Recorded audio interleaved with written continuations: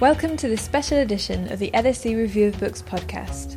Building on the Academic Inspiration series on our website, lsereviewofbooks.com, these special edition podcasts aim to showcase the more personal side of academia and represent a revealing look at the books which first inspired some of today's most prominent social science academics.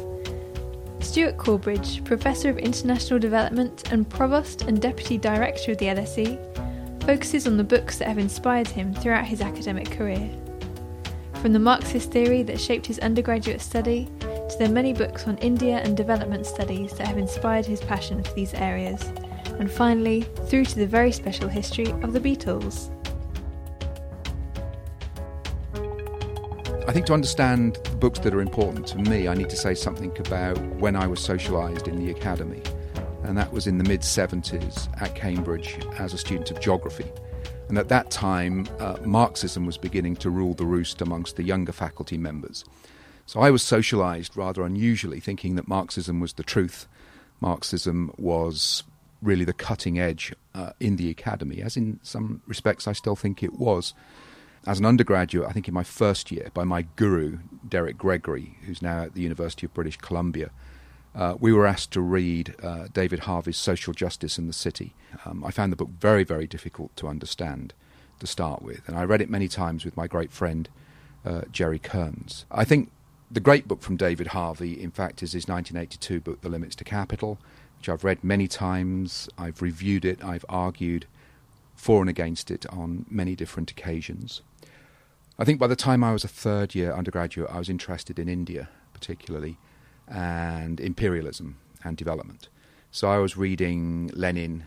I was particularly reading the Latin American authors, the dependency authors, people like Furtado, Cardoso. And then I was very much affected, I think in 1978, by reading Robert Brenner's famous article on Neo-Smithian Marxism in the New Left Review. And that made me begin to think much more about what's become called varieties of capitalism.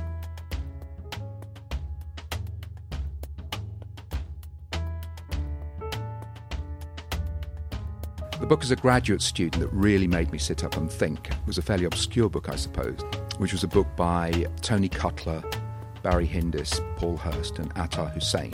Attar's now a colleague at LSE, called Marx's Capital and Capitalism Today, Volumes 1 and 2, of which I particularly like Volume 1. And it sort of made me rethink my own political positions at the time, and was very much a precursor of this debate on varieties of capitalism. So that was one strand of work. I was busy reading on India too. I was doing field work around 1980 in eastern India.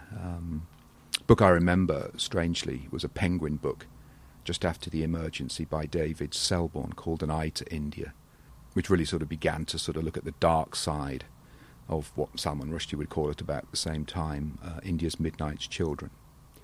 But the book that made a huge impression on a lot of geographers, and I got to know through my great friend Jim Duncan, was Edward Said's book, Orientalism. Orientalism was just a formative book for anybody that had been thinking about the relationship between the West and the rest, as it was rather unkindly put. I think Eric Wolf had done a great book, Europe and the Peoples Without History.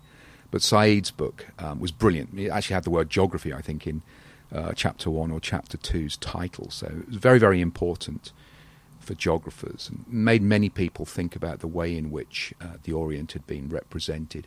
Made me think about how astonishing it was that up the road we had SOAS, the School of Oriental and African Studies, something we would never set up today in those terms, much as I admire SOAS and have loved going there. And then, because of many of the people that I was working with, I think Judith Butler's early work, particularly Gender Trouble from around 1990. And again, thinking through the way in which landscapes have been feminised and the way in which landscape has been sexualised. I've always loved books that are ethnographic, based on deep field work, long-time commitment to place, but come out of a particular place to tell a story about bigger issues. I think the word for that is synecdochal. So amongst my favourites there, Silent Violence, Think 1983 by my friend Mike Watts, who's at Berkeley, an astonishing account of food famine and the peasantry in Nigeria. Also at Berkeley, Nancy Shepherd Hughes, I would say from around 1995, Death Without Weeping. It's an extraordinary account of how people deal with tragedy and sorrow in the northeastern part of Brazil.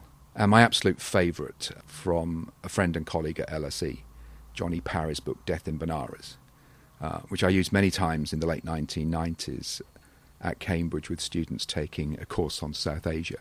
I mean, it's an extraordinary book. It's got maps showing people coming to die in Benares, seeking the perfect death with half of their body immersed in the Ganga at Benares. But it actually tells a story about life and death and the meanings of both that helped me to understand Hinduism, to understand the nature of Brahmanism, and more particularly it says something very deep and very profound, I think, about not just contemporary India, but about life itself. I think most productive for me has been reading With and Against the Grain of the Subaltern Studies School. Spivak comes to mind, Ranajit Guha comes to mind. Not sure if I'd include him in the school, but Ramachandra Guha, particularly The Unquiet Woods, comes to mind. But the person that I found most productive to read With and Against is, to me, is one of the great public intellectuals of our time, Partha Chatterjee, who's at Columbia and also in Calcutta. I find it very difficult to go any length of time not to read the work of Partha Chatterjee and the work that's coming out in almost like a flood on colonial and post-colonial India. And I do like to read that against the great novels that have come out of the subcontinent or about the subcontinent. Three favourites would be Midnight's Children, of course, Vikram Seth's book, A Suitable Boy, which is amazing, and I was very lucky to meet him a couple of years ago. It's an absolute genius.